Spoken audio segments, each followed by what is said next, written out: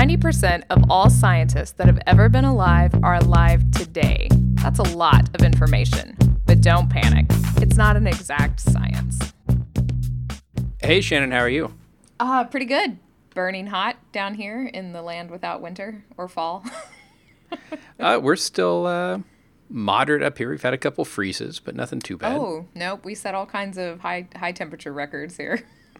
So, we might get some snow over the weekend, I think. Look, don't gloat, man. Don't gloat. It was 83 yesterday. Wow. Yeah. But that's okay. Yeah, so how's the magnetometer doing? Oh, man. I don't want to jinx it, but it looks like it's alive. All right. Yeah, it looks like it's alive. So I don't know what I'm going to complain about on here. I'll find something. Don't worry. Well, we have our machine working, and I ran some experiments. And, of course, like a good scientist, I'm going to tear it apart again soon. Excellent. And do some more work. Because it could be a little better. Yes. And class is closing down. We've got, after the lecture I just gave today, we have 2 more lectures. Oh. And then their project presentations. Feels good, huh? When I pointed that out, it did not feel good for the students. But you're on the other side now, so it doesn't matter. It's true. I'm on the other side. There's only 2 more lectures I have to prepare, and one's an activity. So exactly. Yes, I actually went a little bit old school this week and did some on the board teaching. You guys have a board? Well, we have a whiteboard wall. Oh, nice. I prefer chalkboard because you can shade on a chalkboard without the marker colors running together and it just looking like brown. Oh, that is very true. Very true. So I like chalkboards, but we have whiteboards, and of course, they never have markers that have any ink in them. So I bring my own markers and then end up walking around with them in my shirt pocket the rest of the day because I forgot they were there. That's always wear your pocket protector, though. You don't want to ruin any shirts. As we were packing for the move, I found my bag of my clear pocket protector, my white one with the clear flap on the front, my one with the thing on the front that held your ID if you had to wear ID. I don't know. I mean, it's not even surprising or worth mentioning, probably. No one is surprised. Pocketprotectors.com, that's all I'm going to say. But. Oh, my gosh. Whew. So along that same nerdy note. Yeah, so we're actually going to, I think, learn a lot about teaching today, being joined by Dr. Greg Wilson. Hi, how are you? Doing fine, thanks. How are you? Oh, I'm doing pretty great. Good. Mm-hmm. Yeah. So would you tell us a little bit about who you are and what you do? Sure. I'm a Canadian, which these days is actually not a bad thing to be. I'm also the Director of Instructor Training for the Software Carpentry Foundation. Brent Gordon and I started software carpentry back in 1998. We were both support programmers helping application scientists in domains like physics and geology move their programs over to supercomputers. And over again, what we saw was people stumbling because they were trying to run before they could walk. If you've got 500,000 lines of Fortran and you're trying to parallelize it, but you don't really know what version control is, parallelism isn't your problem here. Right? Similarly, we had an episode several years ago in a workshop that I was teaching that has stuck with me ever since. It was the morning of the first day, and we were teaching people about the Unix shell. And we're about an hour in, and we're showing them how to write a loop in the shell so that they can process all of their data files one by one. Pretty straightforward thing. And one of the participants in the workshop started to cry. She was in ecology, and she'd been coming in for about an hour every night for a month or 6 weeks, and sitting in the desk chair and rolling around between the 8 workstations to type in the commands to run the program on the next data file. Oh, no. One file after another. And she wasn't crying because she just realized that she could have written a 5-line shell script that would have done this over a weekend. She was crying because she had just realized that 2 of her lab mates knew what loops were and knew full well what she was doing and hadn't bothered to tell her because they thought it was funny. Oh, man. And that's awful. It is. And we started off teaching basic skills to scientists and engineers, medical researchers, now people in the digital humanities and libraries, because we wanted them to get more done in less time with less pain, and because it was everything we wanted them to know before they came to us for help. We wanted them to have a certain basic level of knowledge and a certain basic level of understanding so that we could start the conversation far enough along that we could actually be useful. But what's become clear over the last few years is that what we're really doing is putting that power back in the hands of the individual researcher. There's so much out there now that you could do if only you knew how. And there's a big difference between something being open and something being accessible. To say that there's a data set out there that could solve your research problem is pointless if you don't have the skills to get it, clean it up, integrate it with what you've got. And if you have to depend on somebody else, some overworked IT person or overworked departmental programmer to come and solve that for you, you're not the one in control of your research any longer. And we want people to have that kind of control so that they can go off and explore what they want to when they want to. And these days, it turns out that a handful of basic skills is what people need to get started with that. Yeah, I think that's a really good point, because you do see, and especially in my field's geology, all the time, people that are doing very manual processes that with a little bit more knowledge of the computing system, they could automate. Automation is part of it. Sharing is another part. We think of version control in the way that software developers do. It's a way to go back to a previous version. It's a way to see what's changed. And we kind of lose sight of the fact that it's also how you share your work with collaborators. Right? Mailing, I had a very unhappy winter one year when I was at the University of Edinburgh, where I was a version control system. By 6 p.m. Thursday afternoon, everybody had to mail me the changes they had made to this enormous chunk of Fortran. And by 9 a.m. Monday, I had to mail out the reconciled version. Ooh. Right? Now you think about that in the late 1980s, and you think about what's possible now if you know how to use Git and GitHub, or Mercurial or Subversion, or even CVS, where we can collaborate at scale with much less friction, not just on the code, but tidying up data sets, writing papers. The last few papers I've worked on have all been Markdown or LaTeX in a GitHub repository. And all of a sudden, people can submit changes, and they can review things, and they can file issues when they find bugs, and it takes minutes instead of hours. And so version control becomes how we collaborate as well as how we keep track of who's done what. And I think this is changing science in ways that we still don't really understand. I will say I think it's kind of slow in some aspects of science, because I know that my advisor still, sends out stuff, final version 1, final version 2, final. So, well, I'll say a couple of things on that. The first is, I don't blame him or her. The tools that we've got are mostly really user hostile.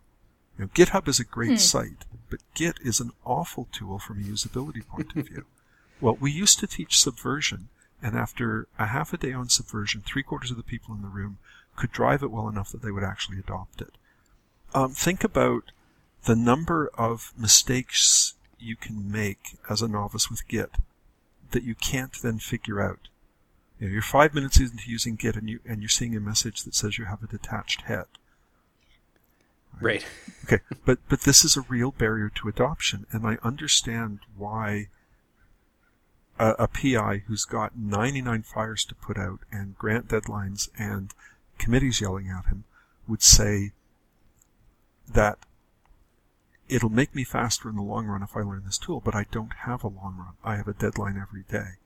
And I think we have to stop blaming the users for not adopting the tools and start putting the blame where it should be, which is on the developers of tools that have such incomprehensible interfaces.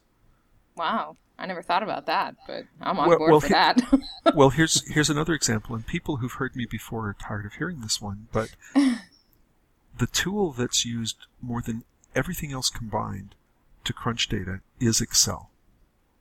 Right? And spreadsheets have been around for 30 years coming up.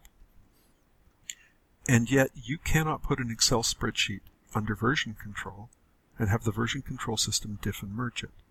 Why not? I mean, yes, it's a complicated format, but it's a tree stored as XML that's been zipped up.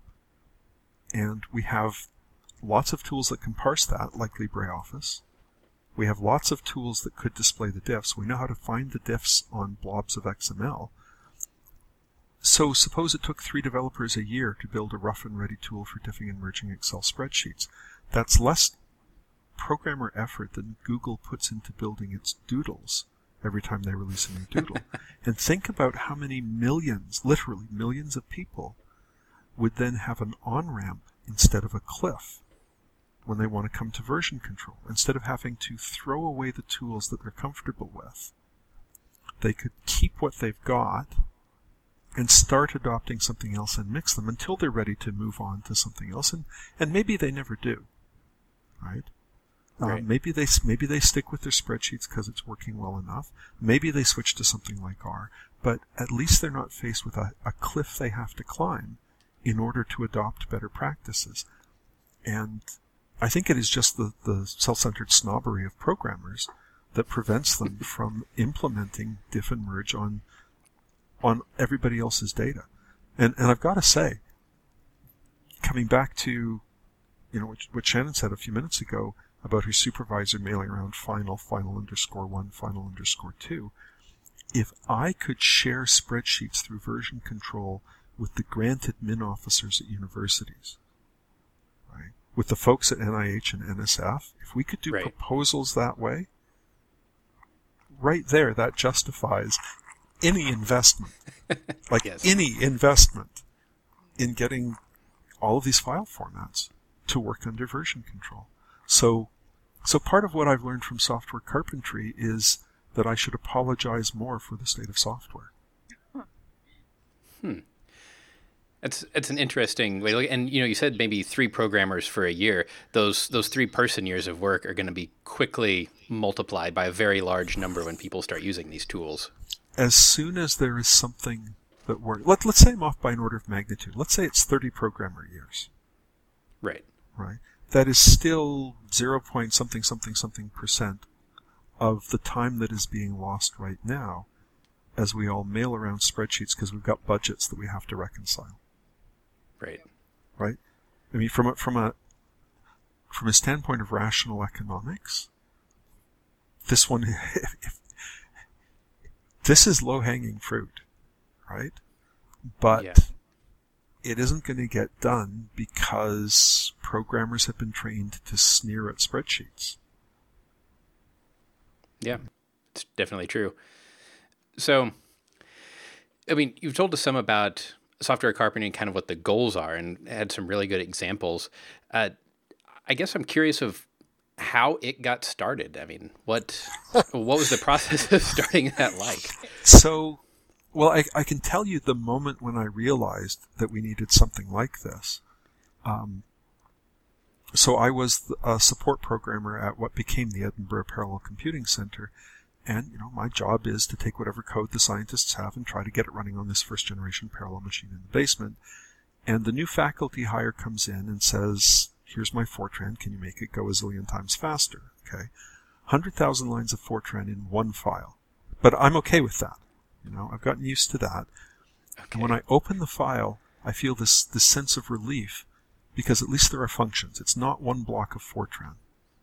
Sense of relief lasts a lunch hour, which is how long it took me to realize that all of the functions in the bottom of the file were the bits of code he was no longer using. Oh. His simulation was the top half of the file.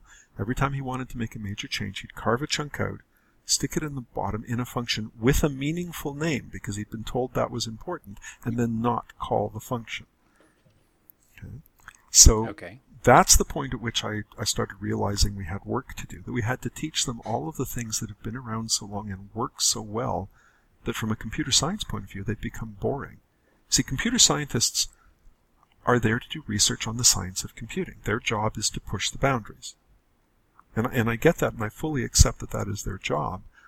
But that means that something like the Unix shell stopped being interesting from a computer science point of view 30 or 40 years ago. So they don't get points for teaching that or refining that, any more than a physicist gets points for, putting a rock on the ground, putting a stick on it, using it as a lever to get your car out of the mud. Right? That's not what physics is. So I complained about this long and loud, and then finally in the mid-90s, John Reinders at the Advanced Computing Lab at Los Alamos said, "Put up or shut up." And he got a bunch of scientists in a room and gave Brent and I a week to teach them. And from our point of view, it was a disaster. And from the scientist's point of view, it was a godsend, because somebody was finally telling them the things they didn't even know to ask about. See, that's the worst part when you're a novice or when you're self-taught, is you've wandered around and you've bumped into a few O'Reilly books or a few web pages, but you don't know where the gaps are in your knowledge.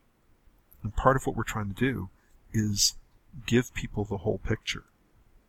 So did that for a while, got involved in another startup, did another round in the mid-2000s thanks to a grant from the Python Software Foundation. Went off and was a professor for 3 years and 4 months, which was 3 years, 3 months, and 29 days longer than I should have, and then left the university in 2010. Got a bit of money from various universities and national labs. Thought that I would do it for a year or two, but it was finally the right time. People, 90% of success is luck. These days when I hear somebody giving advice, what I'm hearing is, here are the lottery numbers that worked for me. Right? And we'd been in the right place all those years, but it was finally the right time. There were enough people wanting to do more with open science, to start addressing reproducibility problems. The idea that software is a first-class research artifact was finally in the air. And I guess I taught the first workshop using the new material in fall of 2010. I recruited our first instructor, besides myself, in January of 2012. And it snowballed from there. We started taking people who'd been in workshops, who'd helped out, who seemed keen, and saying, "Do you want to help teach the next one?" We put together an instructor training course. Most of my time these days is on that. And we take people who've been through the workshop or picked up these skills some other way, give them a 2-day crash course in modern evidence-based teaching methods so that they can be more effective in the classroom. And then they turn around and they teach the material. It's all open license, open source. We keep all of our lessons on GitHub, and they're all Creative Commons licensed. And last time I checked, we had 800 instructors in 35 countries, and we taught about 25,000 people. And those numbers keep growing. Spring of 2014, there was a meetup at one of the NSF biocenters in the United States, and a group of people led by Tracy Teal, who was then at Michigan State and is now at UC Davis, recognized that even though we thought we were teaching basic skills, we were still shooting over the heads of a lot of people. Our goal was to take people who've taught themselves a bit of programming and help them program better. There's a lot of people in grad school, in postdocs, and faculty positions who've never programmed at all. And so data carpentry was set up to help people who think of themselves as doing data analysis rather than software development. Yes, they're writing in R, but they don't think of themselves as programmers. And so data carpentry is teaching people data cleanup and visualization, where we're teaching them version control. Data carpentry workshops are more likely to use R than Python. We still teach most of our lessons in Python. And there's now a third group, started up last fall thanks to James Baker, who was then at the British Library and is now at the University of Sussex. And it's called library carpentry, because it turns out that research librarians have essentially become the data wranglers. They're the ones who've got the data repository, and they're the ones who have to keep this data usable, shareable, discoverable. And again, nobody's teaching them the skills they need. If they get a programming class as part of their master's in library science, it's probably how to build a WordPress website as a sort of a client-facing Right. front for the library. And just as data carpentry had to go and rethink curriculum, library carpentry is doing the same thing. When a librarian complains about big data, it's not a petabyte from the Large Hadron Collider. It's 50 different catalogs, each formatted slightly differently, that need to be merged together. It's 50 people who all want to use a set of blueprints of a building in Venice, but they all want to use it in different ways for different purposes. Some of them want to look at, Arabic influences on the design of the building. Some of them want to look at how the space has been repurposed to serve different liturgical purposes over the centuries. Other people are looking at, literary references to this particular church. Has it been mentioned in poetry? Has it been mentioned in biography? So they've got really intense and rich uses of the same data. And that's not something that we'd encountered before. So, particularly since a sprint in May or June of this year, led by Belinda Weaver, who's at the University of Queensland, that material's just taken off, and we just can't run workshops fast enough as librarians are picking up skills to wrangle this kind of data. And we're also now talking to a group called the Programming Historian, who independently have been developing really, really nice open access lessons at programminghistorian.org for people in the digital humanities. What does an archaeologist need to know about computing skills? What does somebody whose primary interest is records of early English drama, Shakespearean times and the theaters of those times? Their disciplines are being changed by computers and data just as much as physics and astronomy were, but in different ways. And we're going to try to support them however we can. They know the discipline, they know its needs. What we think we've developed is a really good way to get hundreds of people to collaborate on construction and delivery of lessons. So it's probably a longer answer than you wanted, but there you go. No, I think that's perfect. And, you were talking about the libraries and all of this data that we've got, trying to be able to find it. I remember during the instructor training at the Python conference in Austin this summer, you gave some really great examples of here's a document or here's a piece of information. How would you file this? And they weren't necessarily how we expected anybody in the room. So I was wondering if you'd mind sharing some of those again. So that was an example from how you file books by author surname. And you're dealing with, for example, the fact that Elizabeth Alexandra May Windsor gets filed under E. Right? Because reigning monarchs like Queen Elizabeth II are alphabetized under the name under which they ruled. Thomas à Becket gets filed under T because he's a saint. Saints are go under the name they're canonized. Mao Zedong, you file under the M because the family name comes first if you're Chinese. And on and on and on. And there's a couple of web pages, I don't have the URLs handy. One of them is called Everything Programmers Know About Names is Wrong. Right? For example, we are so used to the notion of a personal name and a family name that we don't realize that in many parts of India, that's just not how names work. You will have a name like T.K. Rao. The T was originally the village that the family was from, although now it is just a clade name. R is the father's name, and then Rao is the personal name. So T.K. Rao's son will be T.R. somebody or other. So trying to map that into a Western European framework, which is only about 400 or 500 years old. The idea that I am Greg Wilson, that I have a personal name and a patronymic surname, dates back to the 1500s, maybe the 1600s. And, databases created by people who've only seen one model tend not to accommodate the other models at all well. I was recently speaking to somebody here at the University of Toronto, everything programmers know about marriages is wrong as well. The notion that a marriage is between just two people, never mind gender, the idea that a marriage is just two human beings at a time is just plain wrong. But it's wired into a lot of our software, which makes that software difficult for people who are trying to deal with the true richness of human culture really awkward. And this comes up over and over and over again. So it seems like the most fun part of your job, I would think. That I am constantly coming across people through software carpentry who are doing things that I can take home and I can tell to my 9-year-old and her eyes just get really big. For example,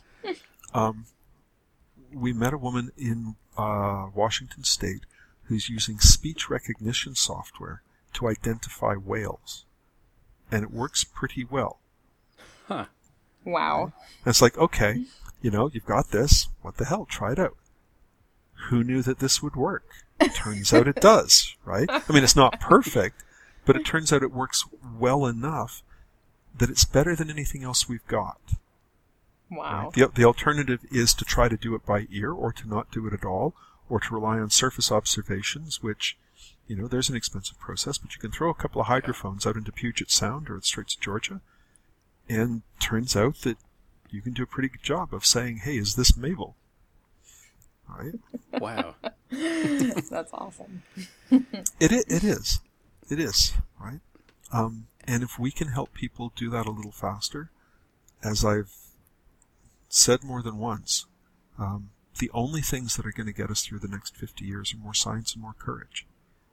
You think about how badly we need to understand climate change and drug-resistant diseases and the interlocking effects of accidental mass extinctions.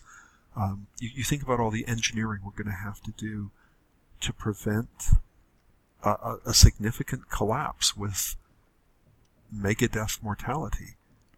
And we just can't afford to have scientists spending a week to do something that could be done in a lunch hour.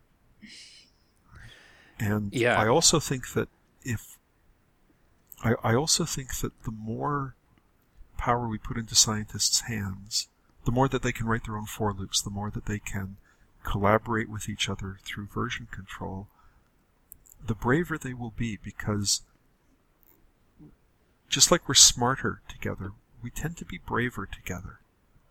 As the recent election has shown, we can also be stupider together. We can also turn vicious. The internet can be used for trolling and for harassment and for the dissemination of falsehood and hatred. But it has the potential to do the opposite. It has the potential to bring us together. And if people get a chance to practice those skills, building software carpentry lessons and organizing software carpentry workshops, and if that then carries over into writing papers collaboratively with people they've never met who stumbled over their work online and have the other piece of the puzzle, these are skills that we're going to need. This is muscle we need to build now, because however bad the problems are today, they're only going to be worse 10 years from now. And we're going to have to be smarter and stronger and braver to fix them. Well, and so, we've said that learning to program or learning to be able to solve these problems is difficult for a multitude of reasons, including the tools being somewhat hostile. And you said that in software carpentry, you really focus on teaching these with evidence-based teaching. So we had a question from a listener that kind of ties into that. And he said this is from listener Martin. He said he would be interested to hear your take on how people are taught to teach, especially at universities. There seems to be no major requirement for this. How far would you like to see things taken in terms of providing academic staff with better skills to actually teach? And he cites that he's had lecturers that really know their stuff, but just made it completely inaccessible. Yep. The first response to that is that, as a first-order approximation, most people who teach at universities have never been taught how to teach. They have watched people lecture, and then they're emulating what they've picked up from that, which is rather like saying that I've been on a lot of plane flights and therefore I'm a qualified pilot. Right? And we shouldn't be surprised that the crash rates are similar. Now, it's not ill will. It just isn't part of the culture. And I can give you an illustration of this. A lot of universities have teaching tracks as well as research tracks. You can get tenure in biology or computer science by focusing on the teaching. So far as we've been able to determine, no department at a major university in North America has ever had a chair who came up through the teaching track. Wow. Now, you think about who you want to run a department. The person who can keep Psych 101 with 1,200 students turning over like an Audi engine, or the person who's written 15 brilliant research papers but struggles to get her expense claim filled in at the end of the month. And yet, status in universities is associated almost solely with research output. Teaching is a second-class profession. You take a look at where the money goes. Software carpentry has never received government funding. You think about the effect that we're having on science by making people more productive. We have applied in at least 4 countries for various government grants, and the answer is always, why would we pay for this? Wow. But you see this cropping up everywhere. Talk to anybody in training about what it's like to secure budget for training. Go to a hospital, and the fundraisers will tell you it's easier to get $50 million for a new building than it is to get $500,000 to train the nurses to use the gear we've already got. Because there's nothing for the donor to stand beside if we give the money to the nurses. Right? So, I'm pessimistic about our ability to improve teaching practices in the short term. And I think that the hollowing out of higher education because of things like MOOCs and teaching moving online is only going to make this worse, not better. Most MOOCs are antiquated teaching practices from the 1950s or 1960s delivered at the speed of the internet. There are a few exceptions, and the Open University in the United Kingdom is perhaps the best of them. They have been a distance learning institution, primarily a distance learning institution, since their foundation in the late 1960s. And they have forgotten more about how to deliver high-quality university-level courses at scale and at distance than edX, Coursera, Udacity, and the Khan Academy together have ever learned. And again, I think there's a certain element of snobbery. You know, I've got a professorship in machine learning, and I know how to program, and therefore education is easy to solve. And if people are interested, Audrey Waters had a book out recently which is a history of educational technology. And we see the same myth of school failure and the same promise of technology as a silver bullet coming up every 20 years. It's the technology that changes, but the story around it, the simplification of an intrinsically hard problem, recurs every generation. TV was going to fix education. Now, that was my father's generation, where we wouldn't need teachers because we have television. Well, it didn't play out that way. Right? So, in the short term, I'm pessimistic about our chances of improving teaching practices. In the medium to long term, I'm actually fairly optimistic. I think that a younger generation is willing to listen and willing to try things. And I think that we know a lot more than we did 20 or 30 years ago about how learning works and how best to teach. There's a tremendous wealth of research that just wasn't there 20 years ago. And things like the Carl Wyman Science Education Initiative at the University of British Columbia have shown that if you put this into practice, life gets better for everybody. So I think we have to be patient in the same way that people who wanted to raise standards in medicine had to be patient. It took at least a generation to get the medical profession to take science seriously. If you look at Semmelweis and Pasteur and that generation, getting doctors to believe that experiments had something to teach them, that was a 40 or 50-year struggle. And then there was another struggle after the Second World War to get doctors to pay attention to statistical tests. One example of that is the 1950 Hill and Dahl study that showed the correlation between smoking and lung cancer. The president of the British Medical Association, when presented with this result, said, well, what happens on average is of no interest when one is faced with a particular patient. It wasn't that he was a denialist. It was that his worldview simply didn't include anything like this kind of research. He didn't know where to put it. He didn't know what to do with it. Well, I hope that in the long run, software carpentry and data carpentry's biggest impact might well be that we've introduced a generation to not just particular teaching practices, but to the idea that there's something out there to go and learn, that it's possible to do better, that it's possible to go and look at evidence to find out what's better. And yeah, a lot of studies are flaky, and a lot of them are hedged around anything involving human subjects is difficult to study. But, public health research is a thing. We can go and take a look at the aggregate effects of elevated lead levels on intellectual development in children. We can take a look at smoking and lung cancer. We can take a look at all of these things. And the experiments are difficult. They're often expensive to run because you need large N and long time periods. But you think about how much more we know today about public health than we did 50 years ago. We know that much more about education. We just haven't deployed a lot of it. So that's for sure. Just have to be patient.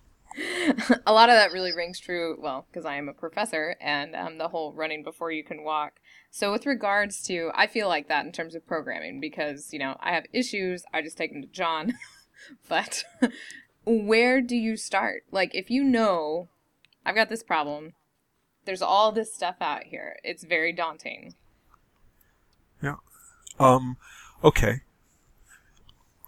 How much time do you have? No, but that's meant as a serious question. I have two answers, and it depends how much time you have. Longer than the time period of a grad student, or, Okay. Okay, if you've got a few hours, you start with a book by Lang called Small Teaching. Lang teaches at a liberal arts college in the Northeast, and he starts the book by saying, I've read all of this stuff, I've seen all of this stuff, but I don't have a budget, and I don't have a lot of time. What are the small things that I can do right now that are evidence-based that will have an effect on my teaching? Right? Okay. So it may not be the things that are going to be most impactful. It is the things that are within reach. And anybody who's worked in public health, particularly done field work, will instantly understand this approach. Right? Let's do what is going to have a payoff that you can do right now. Washing hands, boiling the water, right? It doesn't solve every problem, but you're going to see the payoff. If you've got more time and more budget, there's a book by Ambrose et al. Called How Learning Works. Published in 2010, it is a 7-chapter summary of pretty much everything we knew 6 years ago. It's the Learning Sciences group at Carnegie Mellon is the team that put it together. And it's a beautiful example of secondary literature. Here's 5 pages on the effects of intrinsic and extrinsic motivation on learning in children. Here's what we know, here's why we believe it, and here's the pointers back to the primary literature if you want to dig deeper. It's exactly the book you want when you're wandering into a new field and trying to orient yourself. It's not an exciting read, right? But it's comprehensive. I'd love it if that team would do an update, because the field has moved on. But it's still really solid, and it gives you a sense of what we know and what we don't know. Right? And it's descriptive rather than prescriptive, where Lang is saying, here are the things you should do now. The How Learning Works book is saying, here's what we know, so that you'll understand the recommendation, so that you'll be able to evaluate the latest bandwagon that rolls through. As an example, there's there's this notion that there are different learning styles, visual, auditory, kinesthetic. Some people learn in different ways. Right? There is absolutely no basis, no evidential basis for believing that it has any impact on teaching or on learning. Even the guy who came up with this theory in the 1980s has since said, yeah, turns out it was plausible. It just doesn't happen in the real world. But this keeps cropping up in school boards because there are dozens of companies that build and market learning materials to target these different learning styles, even though the learning styles don't exist. It's the homeopathy of education. Right? And having a chance to look at the evidence allows you, both as a professor and as a parent with kids, which is where I am also today, to be able to look at a recommendation and say, you know what? That's just not true. Right? And I'm finding that helpful. It's nice to be able to look at the latest debate and say, well, actually. So those are the two that I would start with. And of the two, I would start with Lang's. A third book I would recommend if people are looking for context is Elizabeth Green's book, Building a Better Teacher. And this was one that really helped me orient myself. Green started off by trying to figure out why so many attempts at educational reform in the United States over the last 50 years have had so little effect on learning outcomes. And what she discovered was that a generation ago, we discovered what teachers have to do in order to improve outcomes, but we didn't adopt it. The practice was adopted in other countries like Japan. And in the 90s and early 2000s, teachers from those countries started coming back to the United States to, see this at its source, and were surprised and then horrified to discover that most of us had never heard of this stuff. And yes, there is a very close analogy with what happened with manufacturing, where people like Deming in the 1950s said, there's a better way to build a car. Detroit said, la la la, I can't hear you. But Honda and Toyota said, tell me more. Well, we all know how the 1980s played out for the car industry. Right? Yeah. And it turns out that standardized testing by itself doesn't improve outcomes any more than weighing yourself more often is going to help you lose weight. If you don't tell the individual teacher what he or she needs to do to improve their own practice, you've told them they're not doing well, but they don't know what to change. And having teachers go and observe each other teach and discuss lessons as a group turns out to be the key practice. I'm going to come and I'm going to watch John teach, and it's not that he's doing a demonstration lesson, and I'm not there to evaluate him. I'm like a musician who wanders into somebody else's session to listen and say, oh, wait a second, that's pretty cool. I'm going to try that. And there's some nice work from Sally Fincher's group at the University of Kent. What teachers take away from watching each other teach is usually not what the person teaching meant to demonstrate. And you've all run into this, where I come to you for help with stats, and I come away knowing some keyboard shortcuts in our studio. Yeah. Right? Yeah. That this accidental knowledge transfer turns out to be the key, because it's what Shannon is ready for. It's going to fit into her practice. And I can't predict that. So we just have to create lots of opportunities for lateral knowledge transfer. Mm-hmm. And the problem is, it doesn't work if you don't build time into the schedule and if it's not a social expectation to do it. If it's the extra, if I have to cut something else to do it, I'm not going to do it. So in Japan and Finland, in a lot of other countries, it's just an expectation that you're going to go and spend time in other people's classroom. In the same way that these days, athletes are just expected to watch games that have been recorded. If you're a hockey player and you're serious about your hockey, you're watching the NHL games, and you're not just rooting for your team. You're trying to figure out, what are they doing here? How can I pick that up? Like, which of these practices do I want to put on the ice on Thursday? That isn't part of the teaching culture, and it needs to be. Yeah, not at all. No, and one of the things that you do after instructors teach a workshop, there's this debriefing session where everybody gets together on this conference call. And, after I completed the instructor training, we participated in those. And then we also did a sample teaching with other instructor candidates and and learned a ton from that. That was one of my favorite things, was just talking to the other instructors and saying, what didn't work at your last workshop, or what did people just go, aha, it was great. And this is something that's, I wish we could send email back in time, right? We only started doing these debriefing sessions a year and a half ago, and it actually came out of the community. It wasn't organized by the executive in software carpentry and data carpentry. It was members of the community who said, you know what, we'd like to get together to compare notes. And everybody else said, yes, like let's start now. And so every week we run 2 sessions at different times, because we've got to accommodate different time zones, where people who've taught recently and people who are about to teach can just hang out for an hour and say, all right, are there any new install problems with Git on Mac OS? Or last time I taught this lesson, this exercise just didn't work for me. What have other people seen? Did I just introduce it badly, or is it genuinely a badly written exercise? And if so, how can we tweak it? All sorts of little teaching practices get transferred this way.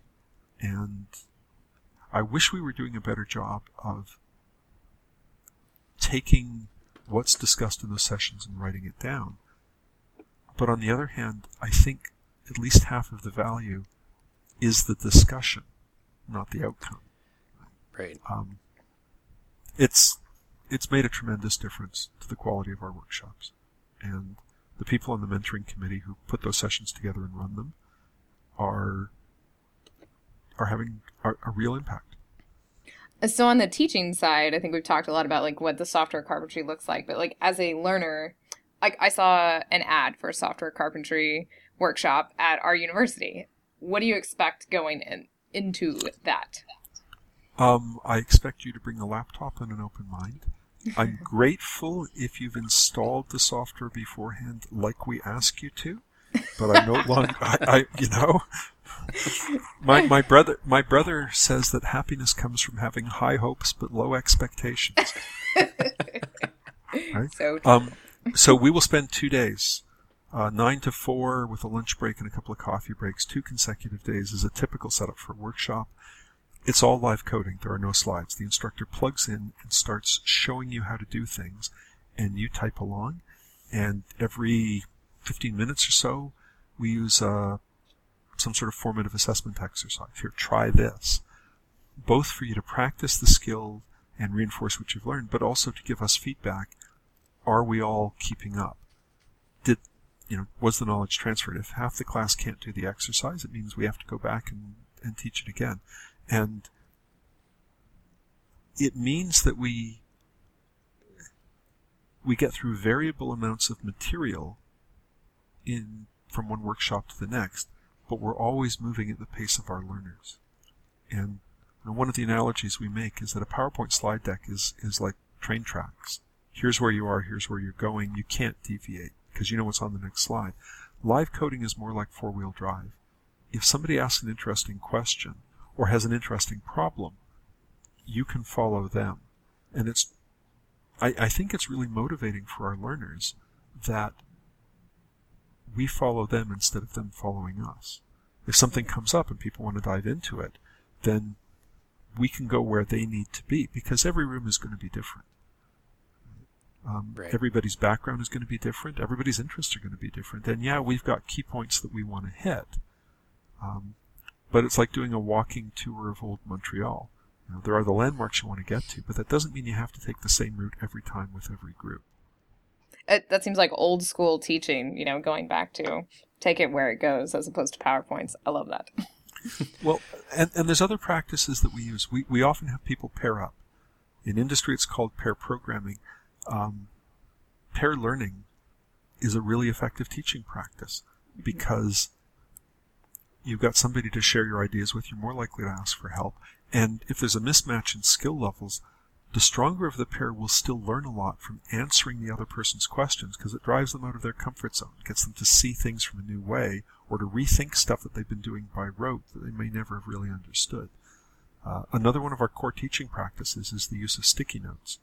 And people think I have a bit of an obsession, but it turns out that sticky notes are probably the most valuable teaching tool ever invented. You come to one of our workshops and we'll give you, everybody gets one red and one green, right? Or one blue and one green. When things are going well, you put up the green sticky note. You want somebody to come and check the end of an exercise, you're keeping up the green sticky notes. So that's your status indicator. When you've got a question, when you need help, when something's wrong, you put up the red sticky note. People are more likely to put a little red sticky note up on their laptop than they are to sit there with their arm in the air. And they can keep typing. And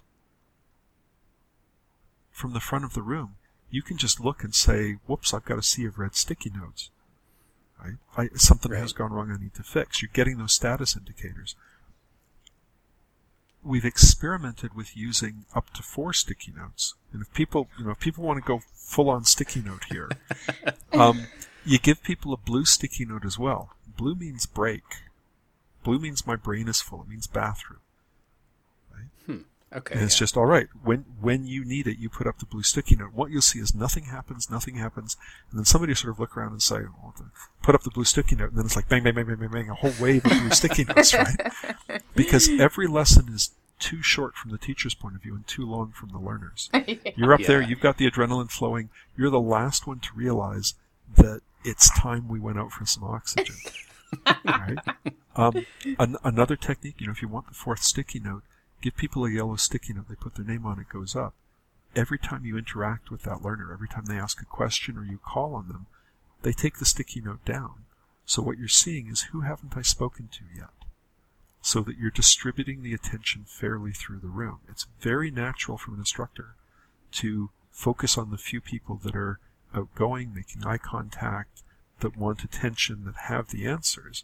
And you've seen lectures that basically turned into a one-to-one discussion between the professor and the keener in the second row. Right.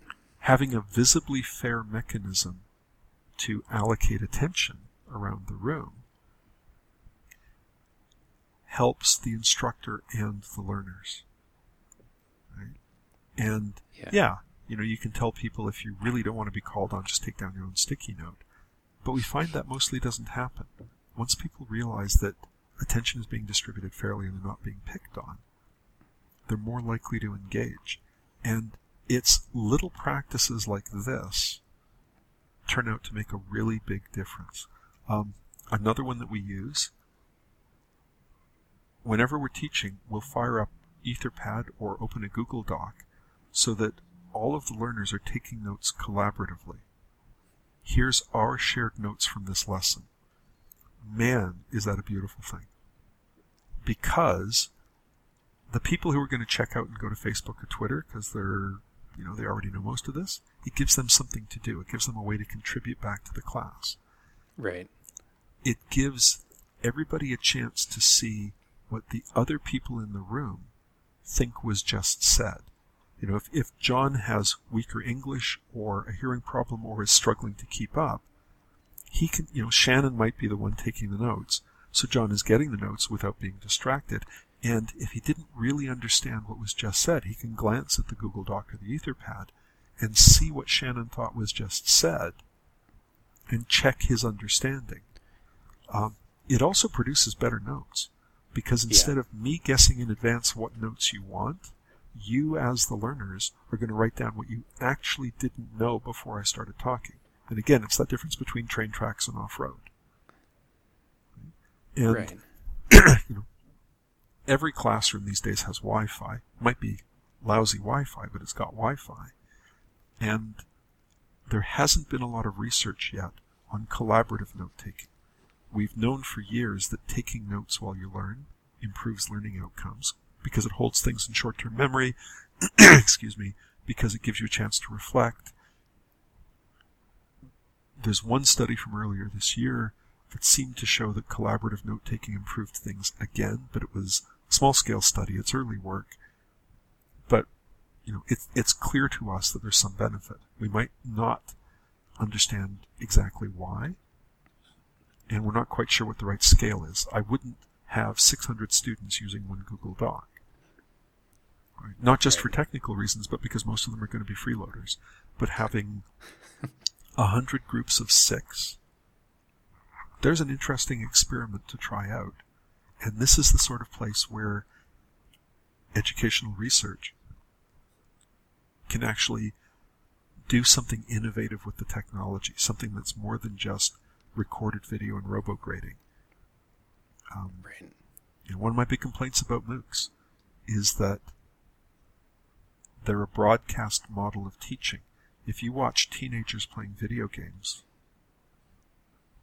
they've all got a headset on like the one I'm wearing. They're all talking to each other. The game is an excuse for collaboration. It's a social event. We could be doing that with online learning. We're mostly not. And again, I hope that if we introduce a large number of people to evidence-based teaching practices and then wait 10 years, as they come up through the ranks and they become more influential within academia, as they become professors, right, they will be able to do what we could and should be doing today, but either don't know to or don't have the capacity to. Yeah, and I thought it was interesting, too, during the workshops and even the instructor training, during a break or at the end of the day, we would take the red and green sticky notes and give feedback to you as the instructors on what's going well for us, what's not going well for us. So it's really this two-way interaction, not just student-to-student interaction. Absolutely. That's a practice we got from Tracy Teal. And it goes back a long way. It's called minute cards. Take 1 minute before you leave the room. Right? Give me one question that wasn't answered, one thing that you're still confused about, but also give me one thing that you're taking away from the last 3 hours. It takes 10 minutes to sort those into piles, to group them, and right away you know what you need to say when the class comes back after the break. What did they get wrong, or what did you skip over because it's obvious to you but not obvious to them? All of that improves the teaching, but the real payoff is that as soon as your learners see you responding to their needs, it improves their motivation. It improves their engagement. They are no longer passive recipients. They now have the chance to influence what's going on. One of the pivotal moments, I guess, in my educational history was a linear algebra class when I was an undergraduate. We're all sitting there, and the professor comes in, and this is back in the days of FOIL transparencies, and we're expecting first lecture, first day. They go through the syllabus, and they tell you the grading scheme, and blah, blah, blah. And that's what he does. Professor Pollack put up a transparency, and it was a multiple choice question. He said, okay, A, B, C, or D. And we all felt like, what the hell? That's not fair. We're supposed to just sit here and write down the syllabus. He goes, come on, A, B, C, or D. And it was actually a pretty simple question. I can't remember what the answer was, but like B. And he goes, great, I can skip the first 20 minutes of this lecture. He puts up the next multiple choice question. A, B, C, or D. Most of us got it. He said, great, I can skip the next 20 minutes. It wasn't until about the fourth multiple choice question that enough of us were getting it wrong that he said, this is where I have to start lecturing. We loved that man because we've all had the experience of sitting there while somebody drones on telling us something that we all know. And here he is giving us a feedback loop and acting on it, right? So that he's not wasting our time and he's giving himself more time to focus on the stuff that's genuinely hard. I think that a few simple changes like that would fix a lot of what is wrong with education. And I hope that the people we're teaching will be in a position to implement some of these when the time comes. I'd also like a unicorn for Christmas, so, I hope so. I mean, I think what y'all are doing is just amazing, and the couple days that I spent during the instructor training was phenomenally helpful, and I know some of my colleagues that went through it with me as well really felt the same. We are just getting started. 25,000 learners over 6 years seems like a lot when I look back to April of 2010, but that is some tiny fraction of 1% of all the people doing research on this planet. Right? Yeah. So It took a decade for statistics to become kind of normal in undergraduate life science teaching. Right. And it took a decade and a half to get to the point where they could even start trying to make it normal. Yeah. So if you use that as the analogy, we're now 5 years into a 15 or 20 year process. Okay. Right. Mm-hmm. Patience is a virtue. So I know that you have a deadline you have to run off here in a few minutes, but I wanted to ask you a question that we really have enjoyed asking a lot of our guests, which are, and especially what tools, software or otherwise, are necessary for your everyday life, for you managing your life and your work, and how has technology influenced your daily routine? And, we've heard both sides of that. So, I wish I was still a programmer.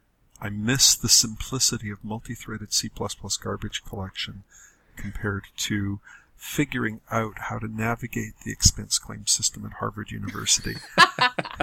I'm quite serious. I have figured out why Harvard has a, whatever it is, $29 billion endowment, because in financial terms, it's a singularity. Like, money cannot reach escape velocity at Harvard. Setting that aside, no, I live and breathe email these days. Okay. Right? Mostly what I'm doing is communicating with people. Second to email would be GitHub, because all of our lessons are stored there, and a lot of our asynchronous interaction is mediated through version control. And that is a barrier to entry for a lot of people, and it's something I want to revisit at some point. But, if you're trying to build a position paper or a lesson or something like that, version control allows you to do near real-time peer feedback, as compared to the weeks or months it can take the traditional publication system to tell you that reviewer number 3 really doesn't like your paper because you didn't cite something that they wrote. Those are the two tools that I use most these days. I'd like to go back and learn some new programming so that I can see programming with fresh eyes. If I ever get the chance, I would like to go back and learn a pure functional language, not because I think they're the future. They've been the future for 40 years. And 40 years from now, they will probably still be the future. But it would force me to rethink what I know about programming. And I think that would do me a lot of good right now. The other thing I'd like to do, you asked me before the interview started about favorite papers. Mm-hmm. Okay. So Andreas Stefik and his group have been doing some fascinating work on the usability of programming languages. A programming language is an interface, and it can be studied using the same techniques we use to study the usability of a web browser, the usability of, the dashboard automation systems in your car. And one of the things his group has found is that you can actually do this. You can do double-blind controlled studies that will give you useful information about the comparative usability of different programming languages. And one of their results is that the languages in the C family, things like Perl and Java, are as difficult for novices to learn as a language with a randomly designed syntax. Yes, that was an interesting result in this paper. Yes. Yep. Now, languages like Python and Ruby are significantly more usable, and I use that word in its strict sense. They are statistically significantly more usable, and there's enough of a gap there that it's worth paying attention to. The language that he and his team are building, called Quorum, they A/B test every feature before it goes in. They do not add a feature until they've done the usability testing to show that it is the best of the alternatives that they've got in front of them. And that language turns out to be more usable again than Python or Ruby. And I bring this up because the programming languages community's reaction to these papers has mostly been to ignore them. Because if Stefik is right, then oops, we've been wrong about all of this shouting we've been doing about syntax. And there is a new scientific programming language called Julia that's been getting a lot of attention over the last couple of years. It might be better, but I feel that as scientists, we have an obligation to go and show that it's better before we invest in it. We can go and study its usability. If it is not easier for novices to learn than the languages we have today, then I think it is a mistake for us to invest effort in it. I equally think it was a mistake for us to invest a lot of effort in building Python 3, which is a non-backward compatible descendant of Python 2, without doing these kinds of usability studies. We have enough people in the community, people in universities, that when we want to make changes to languages or want to add new features, we could bloody well go off and say, is this going to be learnable? Let's compare some of the alternatives. We don't have to do it for everything. We don't have to do it all of the time. But I think it is hypocritical of us to complain when the general public ignores the evidence about climate change or ignores all of the evidence that says that vaccines don't bloody well cause autism, and then turn around and say, but when it's our stuff, we get to just shout at each other, have a few beer, and then whoever's still standing gets to win. Right. So that's the paper I would like people to look at as proof of what can be done, and then go off and get more funding for it and start doing more of it. We'll have it linked in the show notes. It was really interesting to look at some of the tables and see what syntax non-programmers said. This makes a lot more sense. Some of it, like repeat instead of for a while, made sense. Some of it was really surprising. And that's what science is supposed to do, right? It's supposed to let us check the things that we think are obvious, which turn out to be anything but. If I'm allowed a second paper, there's one by Jackson and Perez de Suarez, and I'll send you the link. They did a paper 3 years ago where they compared the mental models that people have of Git with how Git actually works. Oh boy, and what that's they found, interesting. well, it is. And it's exactly the kind of thing that we need to be doing from a design point of view. Every time there's a difference between how you think Git works and how it actually works, there are going to be mistakes.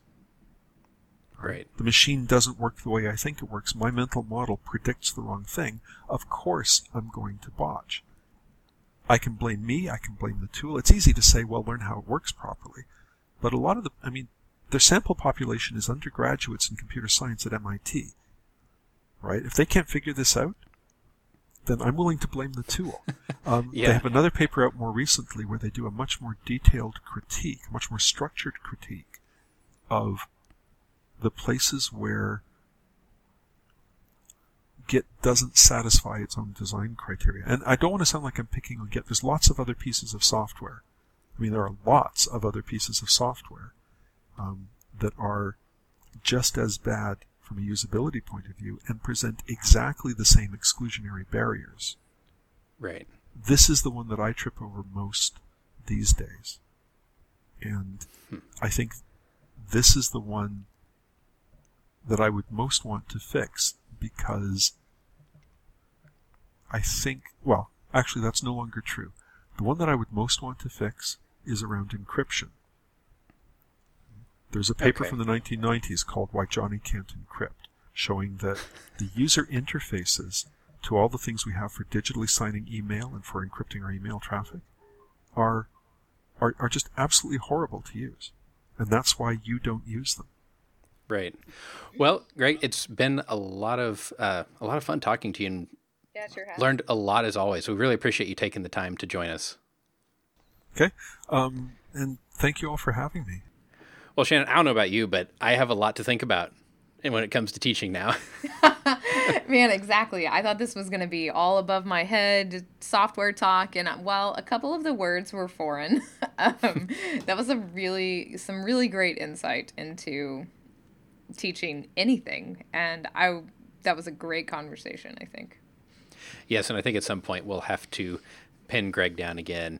I know he's a busy person, yes. And I really appreciate him doing this with us. Yes, it's wonderful. We have been getting some discussion going. You heard we had a listener question that was actually asked through the Slack chat room, and I've seen a few more people getting in there. So don't forget to send us your questions, audio comments, emails. We love getting it all. Shannon, how can they get a hold of us? Send us those, show@don'tpanicgeocast.com.